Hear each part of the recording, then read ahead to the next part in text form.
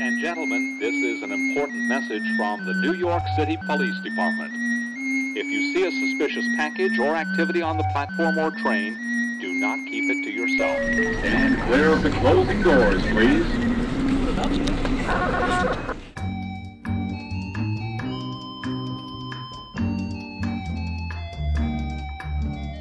Hey everyone, I'm Ahmed Al-Yakbar, and this is M-Train, a podcast miniseries from See Something, Say Something, and Brick Radio. This week, we're going to be talking about death in New York City and how gentrification and COVID-19 have complicated burials in the city. So, for this episode, we're going to talk to Lina Afridi, who's going to help us understand how complicated it is to bury a loved one. And then we called up Imam Khalid Latif to get an update on how COVID-19 has complicated Muslim burial practices. Also, maybe I should say Ramadan Mubarak. This episode wasn't planned to be a Ramadan episode, but because of delays due to COVID-19, it's releasing during the month. But first, I want to introduce you to the M-Train production team. We're going to share with you our own personal experiences with death in Muslim communities and why we're interested in such a morbid topic.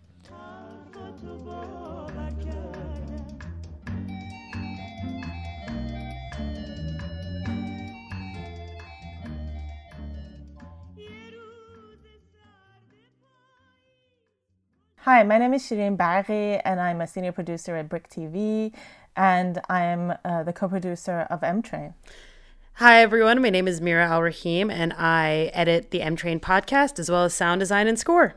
So I convened you two here because when Shireen and I were first pitching the series, one of our first ideas was to talk about death and dying in New York as a Muslim. For some reason, Shireen and I both are kind of very obsessed with death. Does that sound right, Shireen, to you?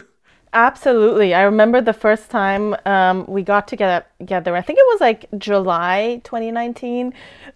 We were trying to, we were just like bouncing off ideas for segments. And one of the first ideas was death. So, we were really vibing. I thought like somehow we just vibed about death. We just were like, we could do this, we could do that. We're now in a very wild time in American history where we're all quarantined. All three of us are at our homes. Where are you guys all right now? I'm in Michigan. I'm in Ellicott City, Maryland. I am in Brooklyn, New York, with my roommate and my partner, and we are just hunkered down here, trying to stay sane as we go through this incredibly weird moment. So weird. And like absolutely, death is everywhere, it feels like. Totally. Unfortunately, it's such a strange moment in my life, at least, where I've never felt like, you log on Facebook and 4, 5, 6 people have personally lost somebody to COVID. It just feels very surreal. I was born in Iran in the middle of the Iran-Iraq War, which lasted like about 8 years. And I grew up at a time where images of death and dying were a very constant and prominent part of everyone's like daily life, art and culture, and even language. All the names of the streets were like martyr this, martyr that, And I feel like now it's just been just on social media and all the news and the notifications that you get about people dying. It just remembers like it's like this constant flashback to that time, Yeah. That's something. And Iran is being hit especially hard as well, as I understand. Yeah. It's like one of those countries that was pretty badly hit by this. How are you holding up with COVID, Mira? I'm doing as well as I can be doing over here, and I feel really grateful for what I do have, especially in light of seeing how much suffering has come about in the last 3 weeks as a result of all the layoffs and people's lack of access to healthcare. I have a lot of family in the Middle East right now in Lebanon, so it's been a little bit scary. Not for me in New York City, but scary in terms of my, concern for my family members abroad. I just can't. I don't know how they could deal. And so there's a lot of bated breath. Basically, I'm waiting with bated breath. One of the words I heard used to describe this feeling is anticipatory grief, which I think something, at least in America as a society, we have not experienced in my generation. And in fact, I think one of the things that defined me in my early 20s was I experienced like the grief of losing a parent earlier than many of my other peers. And I know the rest of us, we've all talked outside of the context of being on air about losing a parent beforehand, and like sort of Muslim, experiences of death.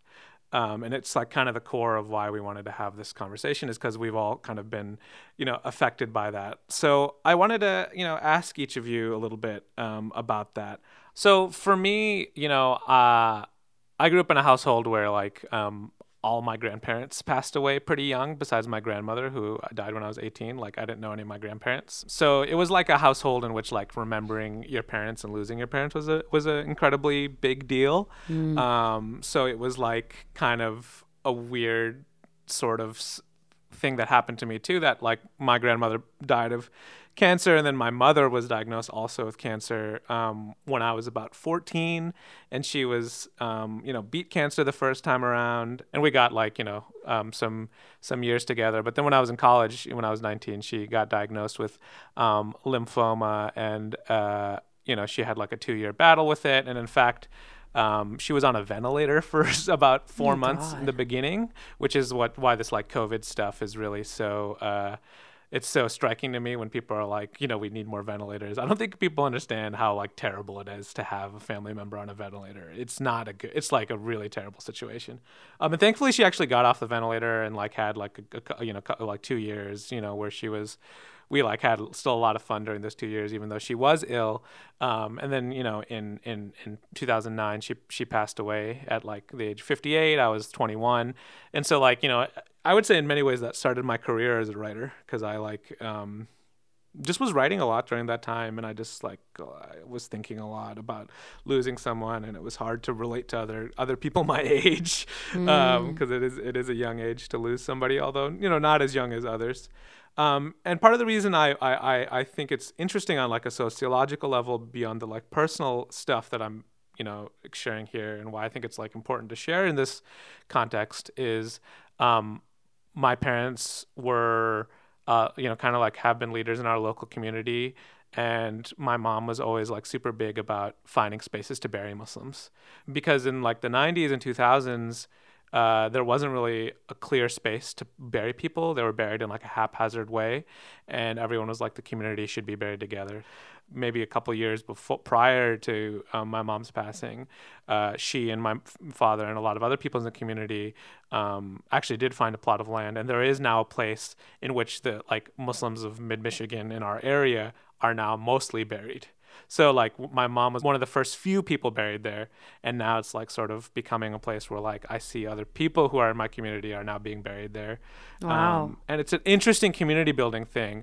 And part of the reason why I wanted to do this episode, because I was like, that was really hard for us in this tiny little city where like you can buy a house for literally like $5,000 because land is so cheap. It was still very challenging for us to find a place to bury our community, and the infrastructure building required like literally over a decade of work. So I wanted to ask some questions about New York too. Shireen, I know you have like a very different experience of this because you're an immigrant, and you have a lot of family back home. I do as well, of course, but like you're in kind of a different situation. Tell me a little bit about like your experience with losing one of your parents. So I lost my father when I was 25, and it was 2 years after I had moved to New York from Iran. Like my father wasn't sick. He always had problems with his heart, but his death came out of nowhere. And I still remember I was like at a coffee shop on Bowery, and I remember I just like kept calling my parents and they wouldn't pick up. Finally, my brother called me, and he told me that my father had a heart attack. He was one of my closest friends. And when he passed away, like when the shock of that, I think it never left me.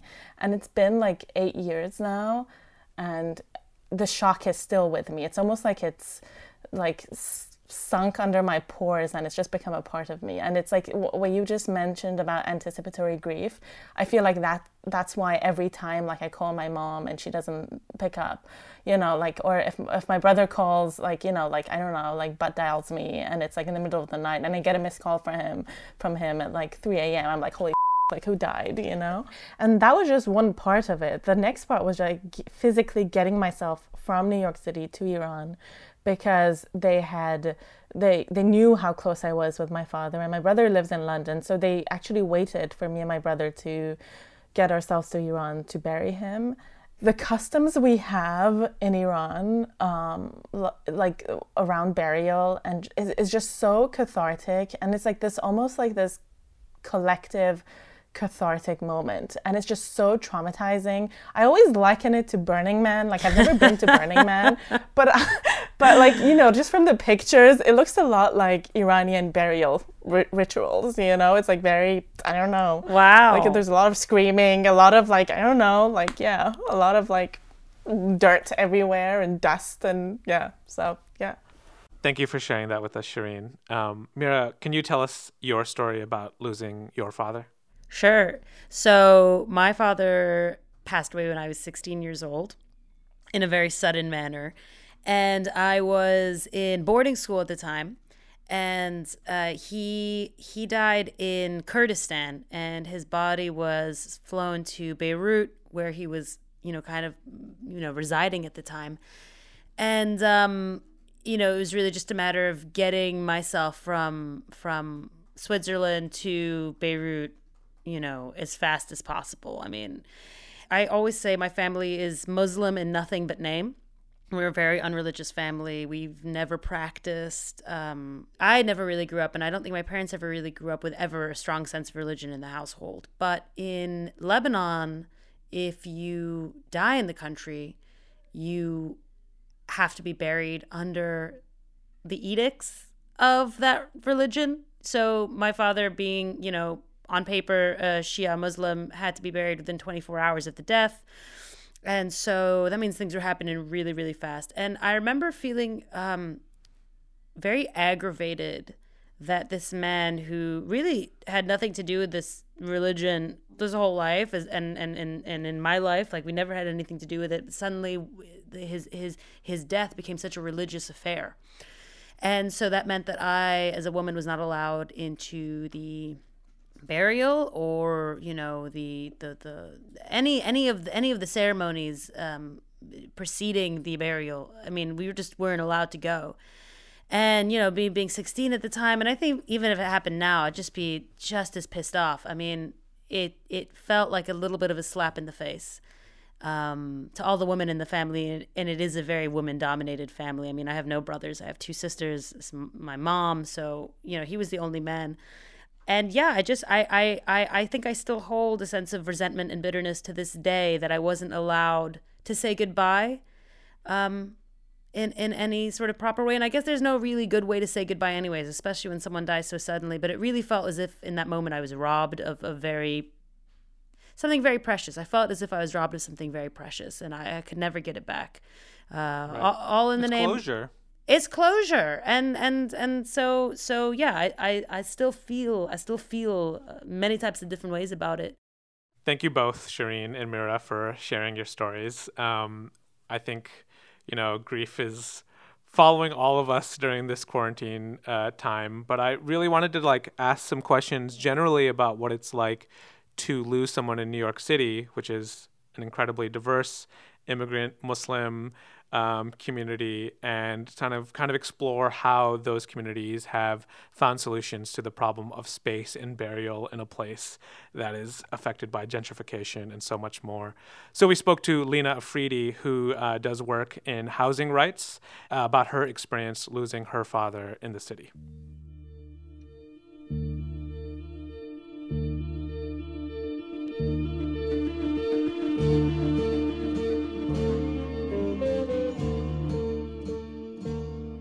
So I'm joined by Lina Afridi. She's the policy director for the Association for Neighborhood and Housing Development. She's also a trained city planner and writer. Thanks for joining us, Lina. Thanks for having me. So I've asked you to join me here to tell us about something that's very challenging and many of us have gone through, including myself, which is losing a parent. You lost your father, and he was a New Yorker and was buried in New York. Tell us a little bit about your father. What kind of person was he? So my dad was kind of a dandy. He loved fancy clothes, but we had very little money, and so we really couldn't afford anything like that. So the few things that he had, he took really good care of.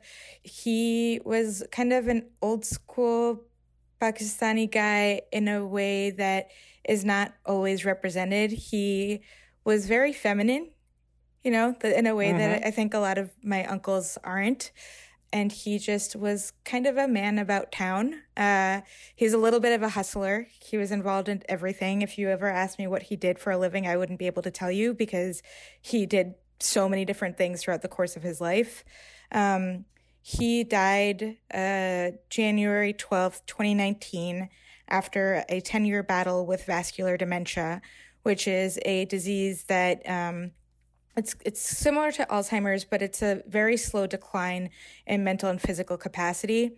And so you're watching the person that you love and care for start to fade away. So my dad first moved to the U.S. in the early 80s, and New York was not the first city he moved to. Chicago is actually the first city he moved to. But when his brothers came over here, he decided, all right, they're here. We're going to make sure that we stay together as a family. And when his brothers finished school, like a lot of other South Asian immigrants, they ended up in New York, specifically in Queens. He loved just being in the city. He loved being on the train. He loved being on the bus. He just loved being out. And whenever he could, he would take us into Manhattan. He was always making deals with people. He was calling everyone his friend all the time, whether he knew them or not. And he would take us all over Queens and all over Manhattan. My aunt owned or ran a small business. She sold shalwar kameez, so traditional Pakistani clothes, at a store in Jamaica. And so my dad would go over there to help her out with her inventory. And he would make a deal with the Bangladeshi guy at the electronics store down the street. And when he had to go and do that and nobody could watch us, he would just plop us down at this diner and just leave us there with the guy at the counter who knew him. And so he trusted him. And so he built all these bonds with other immigrants, with other working people. And I saw that my entire life. He thought of himself as a much bigger personality than he actually was. But I think that being in New York kind of gave him that drive and that hustle and that feeling of camaraderie that came with being around other immigrants. It sounds like you had some time to prepare for losing him, but what happened when he passed? How did you figure out how to bury him? So the figuring out how to bury him and where to bury him was not as tough of a decision as it could have been, only because the circumstances made it so that there weren't very many options. So it's not a secret to anyone that land in New York City is incredibly, incredibly expensive. It's New York's biggest asset. And when we think about land in New York, we're thinking about real estate in the form of apartments and residential buildings and sometimes commercial buildings. But what we forget about is that you need land to bury somebody. You need land to bury your dead. And land in New York, like I've been saying, has been exorbitantly expensive, out of reach for many, many folks.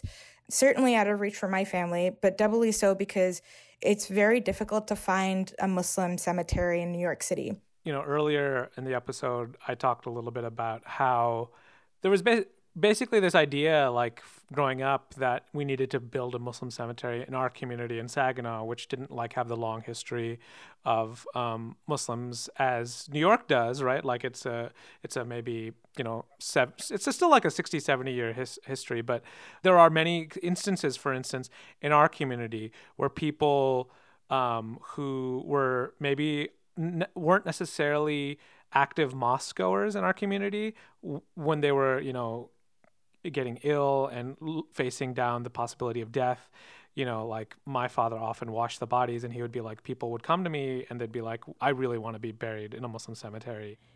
I think that's the case definitely for my dad. My dad was not a religious man. He would always say he was a Muslim, but he didn't pray very often, unlike my mom, who is very devout. But it's interesting that you pose this question, and I didn't even think of that as an answer because it doesn't feel like there's any other answer. It doesn't feel like there's any other option. It's like, of course, this is the only place for us to be when we die. Where else would we go? But that's right. It's because, on that day, you want to be surrounded by other Muslims. So you're part of the like the inherent question here for me as a non-New Yorker is like, as you've mentioned, land is so expensive. So it's like, what did we do in New York? How did the Muslim community in New York figure this out? Like, what were their solutions? And you had some personal experience with it. So let's go back to that. Tell me a little bit about like making those decisions, how you found out the information about, the Muslim cemeteries and deciding where he would ultimately be his final resting place. Before I even get to that, I want people who are not in New York to understand what I mean when I say that it's really, really expensive here. So in Brooklyn, Greenwood Cemetery, which is one of the biggest cemeteries in the city, the starting price is $19,000. Okay. And then the cheapest plots in the city are $4,500. And it's so desirable that people auction off plots on eBay. Like, that's the level that we're at for everybody, regardless of whether you're a religious minority or not. That's just like what the market is for burial. So I want to say that because it's not just Muslims who are facing challenges burying their dead in New York. It's anybody who is from here and is not rich. And, like the people who make up the backbone of the city are the people who are the ones who are pushed out in death, like in life and in death. And in life, I work on this for my paid work on housing justice, economic justice. This is what we think about. But in death, also your final resting place.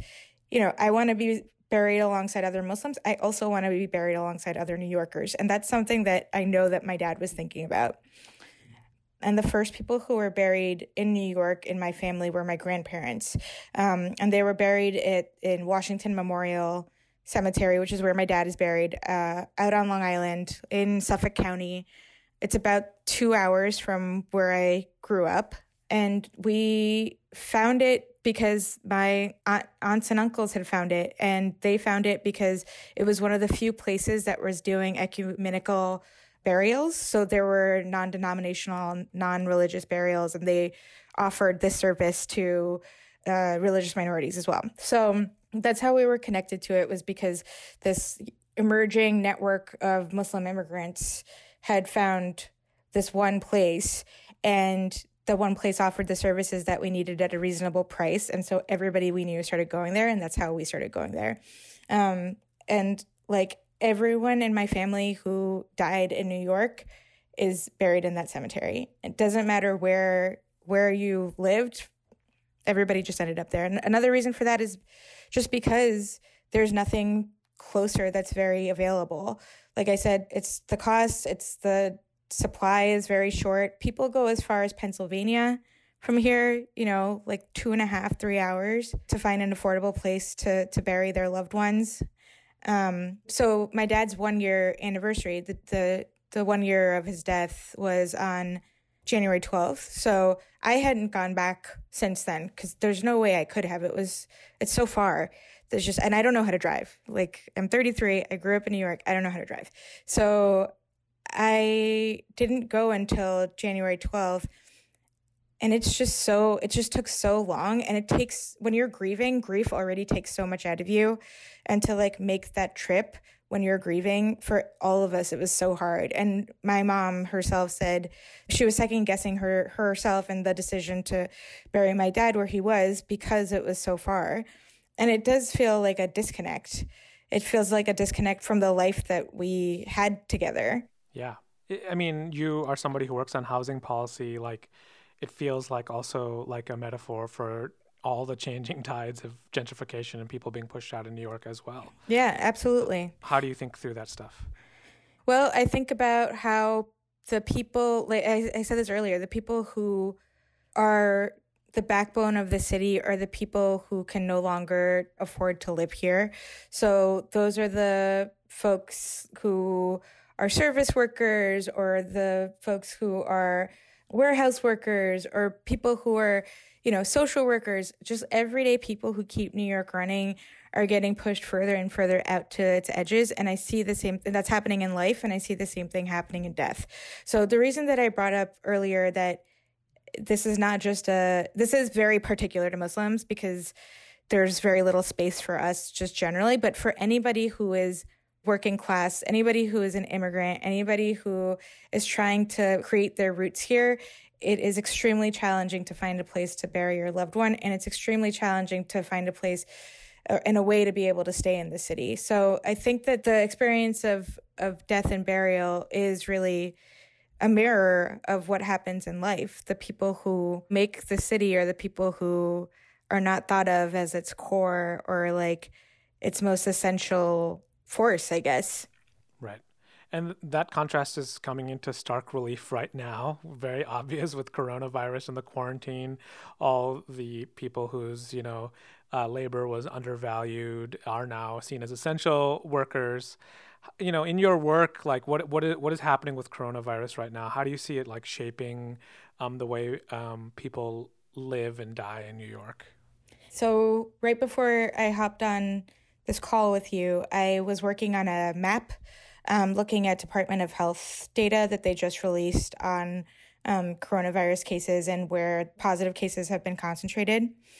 And we've known this for a while, but Queens is the epicenter of coronavirus. And Elmhurst Hospital has been brought up many times, is the epicenter for coronavirus. And I want people to know that where Elmhurst Hospital is located is not the New York that you see on TV, right? This is where the people who have been made to be invisibilized live. This is like one of the less cool parts of New York. This is where the people who make this city function and have always made the city function have lived. They're immigrants, they're people of color, they're poor people. And those are the people who are dying right now. Because doing the work that I've been doing, I did this analysis looking at the service sector workforce in the neighborhoods that have the highest concentration of coronavirus cases, and across the 5 boroughs of New York, the neighborhoods that have a higher concentration of service sector workers are in the neighborhoods where there are higher concentrations of positive cases.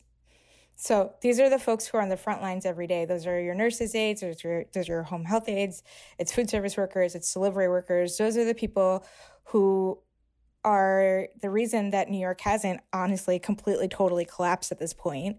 And those are the people who are dying, and those are the people who we aren't talking about.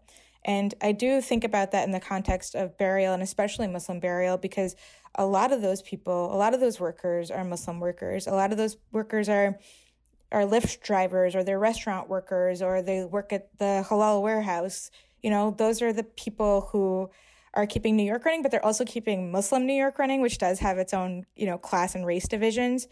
And I very much worry about what it's going to look like when we have to bury our dead.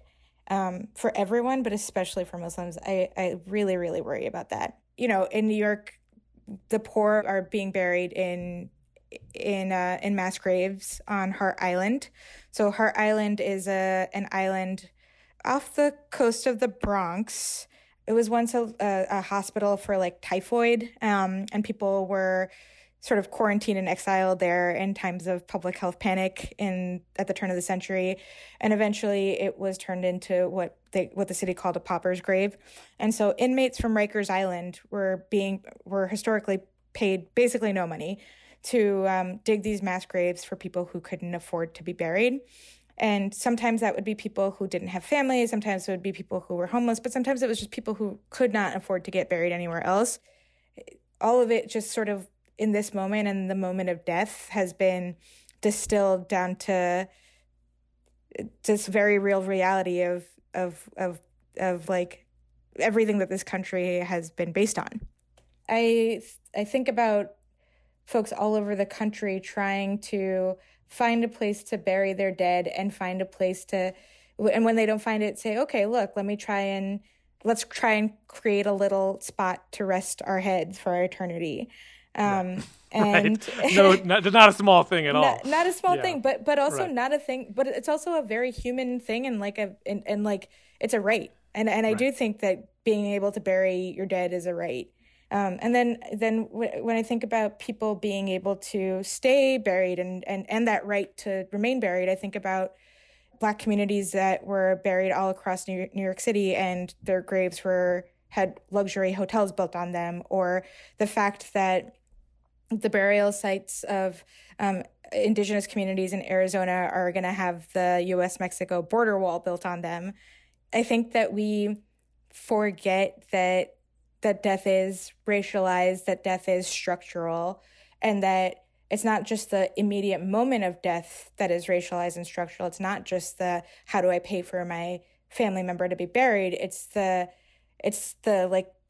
continuing fight to make sure that it's possible for them to stay buried or for that legacy to continue. Right. So before we go, it's obviously like a very confusing time for many of us in terms of how we're living. What's like some, sort of advice or kind of updates on the current situation that you can give for people who are living in New York, struggling with, rent or living or maintaining? Like, what are some of the strategies that you guys are thinking about to help ease the burden? So you should find ways to organize with other tenants in your building. I know that it's difficult to do that in this moment. You have to still practice social distancing. If you can figure out a way to create a tenants union, some folks have been able to do that. You should try to do that. You should look into tenants unions across the city. Ridgewood Tenants Union is a good one to check out. Crown Heights Tenant Union is also very active, and they have very good resources that you can look into.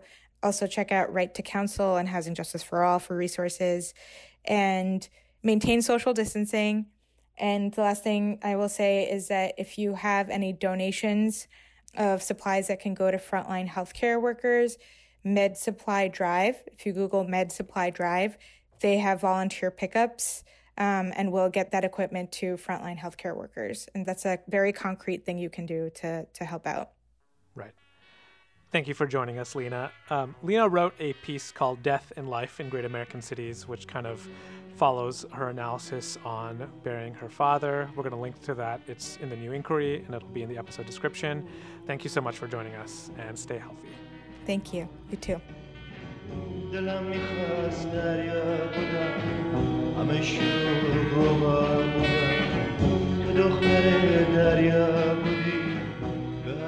So before we get into the next segment, I wanted to give some context on recording this episode.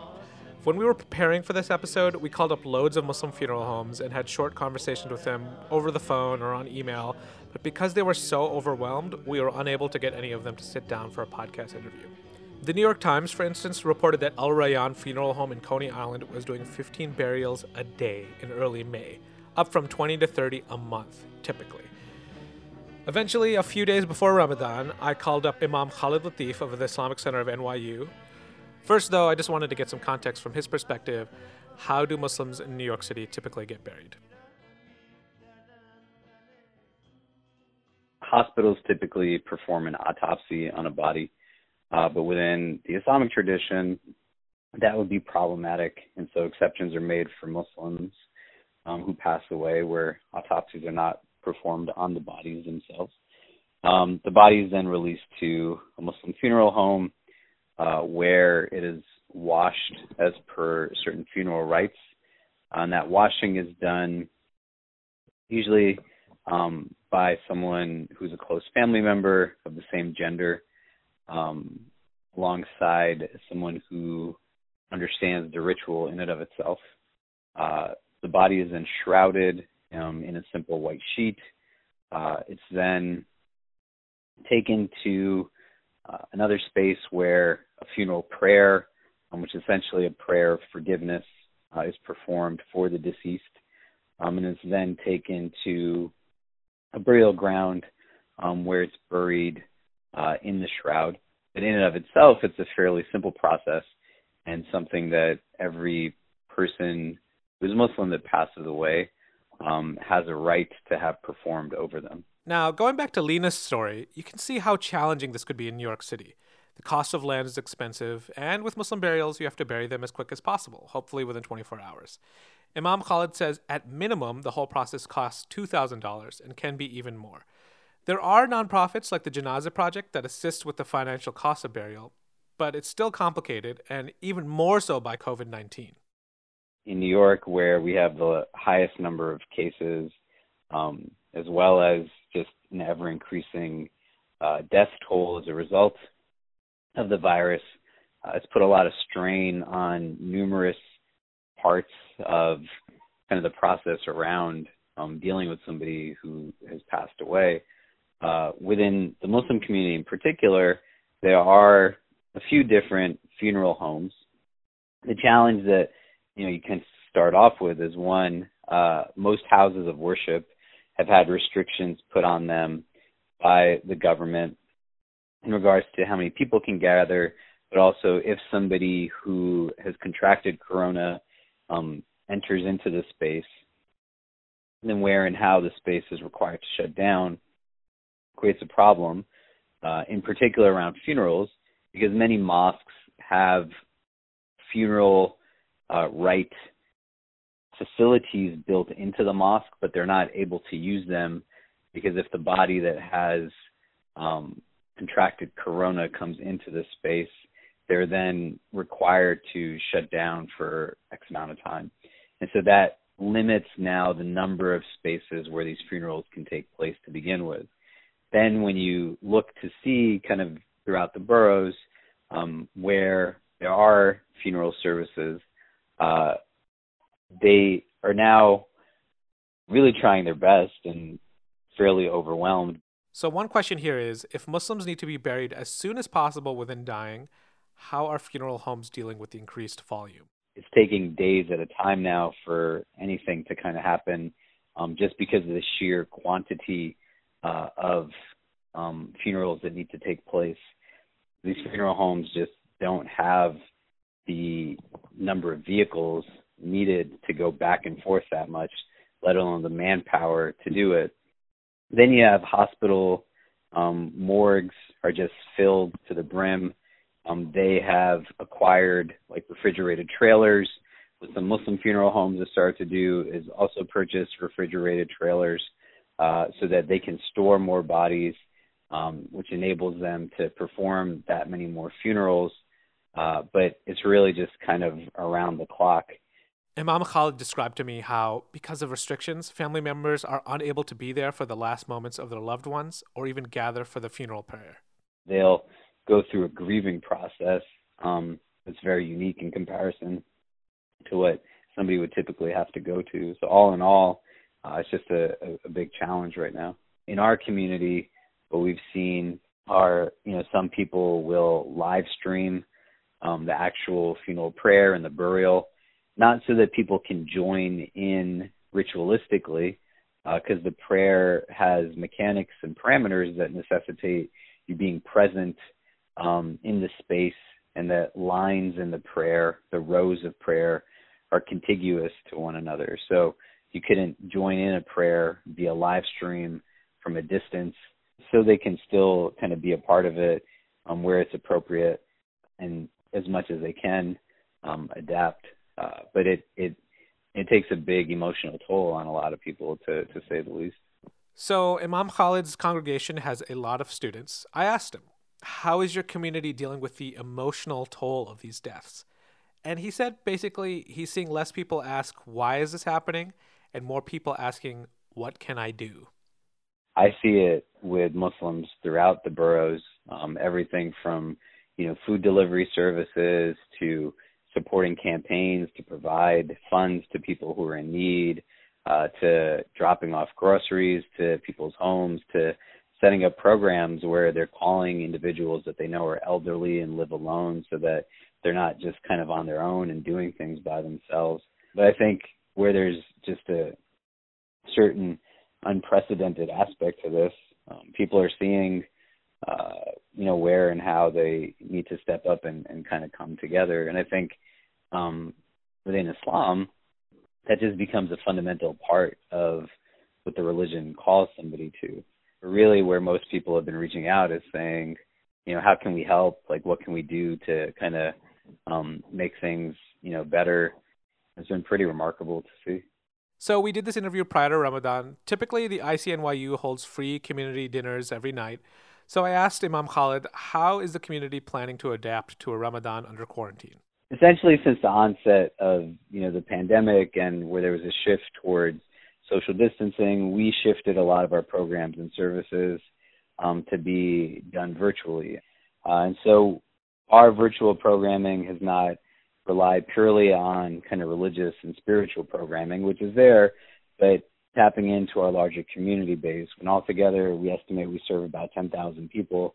And so we reached out to the community at large and we said, who would like to present virtual programs? And we've been able to do anywhere from 1 to 5 or 6 programs a day, from yoga and meditation to story time for children to cooking classes. And we've seen people respond really well to that, and we'll kind of maintain with it. So the adaptation to remote community events was already happening well before Ramadan, but the month is also a time where the IC does a lot of fundraising, both to support their own work and also to support the community. This year, the community needs are especially pressing. Almost immediately, we launched a campaign to raise funds for those who were financially impacted by the coronavirus. And, in a good week and a half, we raised about $530,000, and we're able to provide micro grants of anywhere from $250 to $1,000 to about, I think, 670 homes in the country, and almost about 2,400 individuals. And immediately after, we launched a campaign to support funeral homes in New York City that were performing janazah prayers, funeral services for Muslims. In a day and a half, we raised about $200,000 to help support, some of what they had going on. And in Ramadan, we're hoping to also create the opportunity for people to still put into practice their faith in a very lived way, and to not see kind of their Ramadan experience as something that's only self-serving, but to facilitate a means through which they can still continue to give to one another and really help others, right? And I think where governmental apparatus, doesn't kind of fulfill responsibility, we have to step up and do what we can to make sure, people are able to heal from a lot of this, and not just in the immediate, but in the long term. What role do we play in really helping to ensure that those things happen with as much ease as possible for those who are in need? So as of writing, the campaign to support funeral costs has closed, but there is a Ramadan emergency fund to support those affected financially by COVID-19, Muslim or not. It's still open through the month of Ramadan. It's raised over $500,000, and we'll put a link in the description in case you want to donate. We thank Imam Khalid for taking the time to speak with us.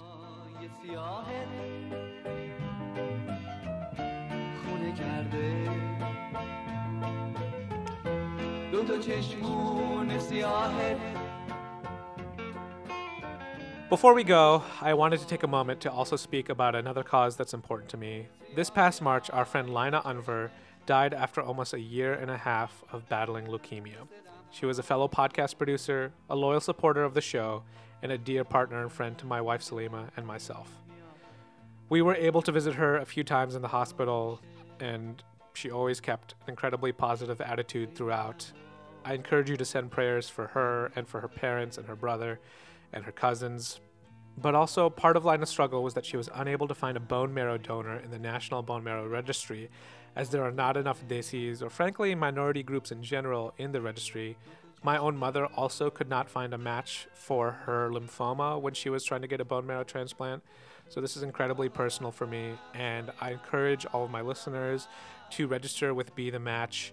They'll send you a swab kit, and you can send it right back, and you'll be registered. And hopefully, by diversifying the registry, we'll be able to help save people like Lina and my mother. I'm going to post that link in the episode description. Please give it a shot if you can. And this Ramadan, we are thinking of Lina, praying for her and her family. We encourage you to do the same.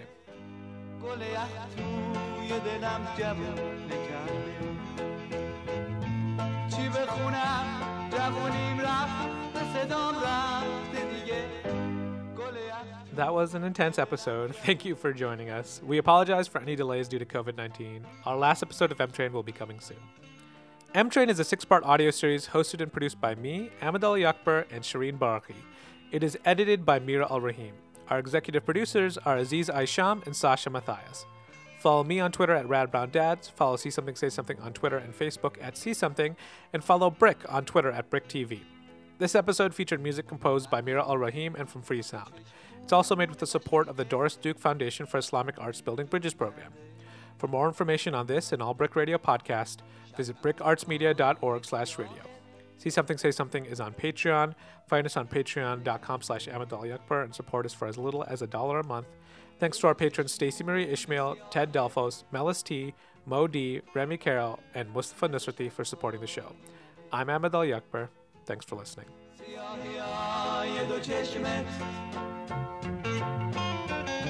مثل ابرهای منه